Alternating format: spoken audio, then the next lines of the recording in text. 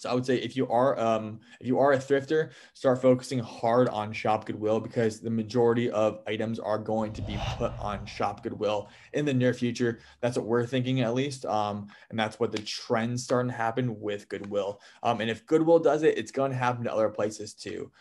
Savers is still so far behind in terms of their e-commerce platform, and a lot of these consignment-based stores, they're still pretty far behind because they're kind of scared. So I would say those, but once a big player in the game starts jumping on that trend, it's going to happen a lot more. So get your e-commerce, get your online arbitrage game stepped up again as best as you possibly can, because in the next year, maybe 2 years, it's going to be majority of online arbitrage, just in my opinion. Kind of some unique things we've seen.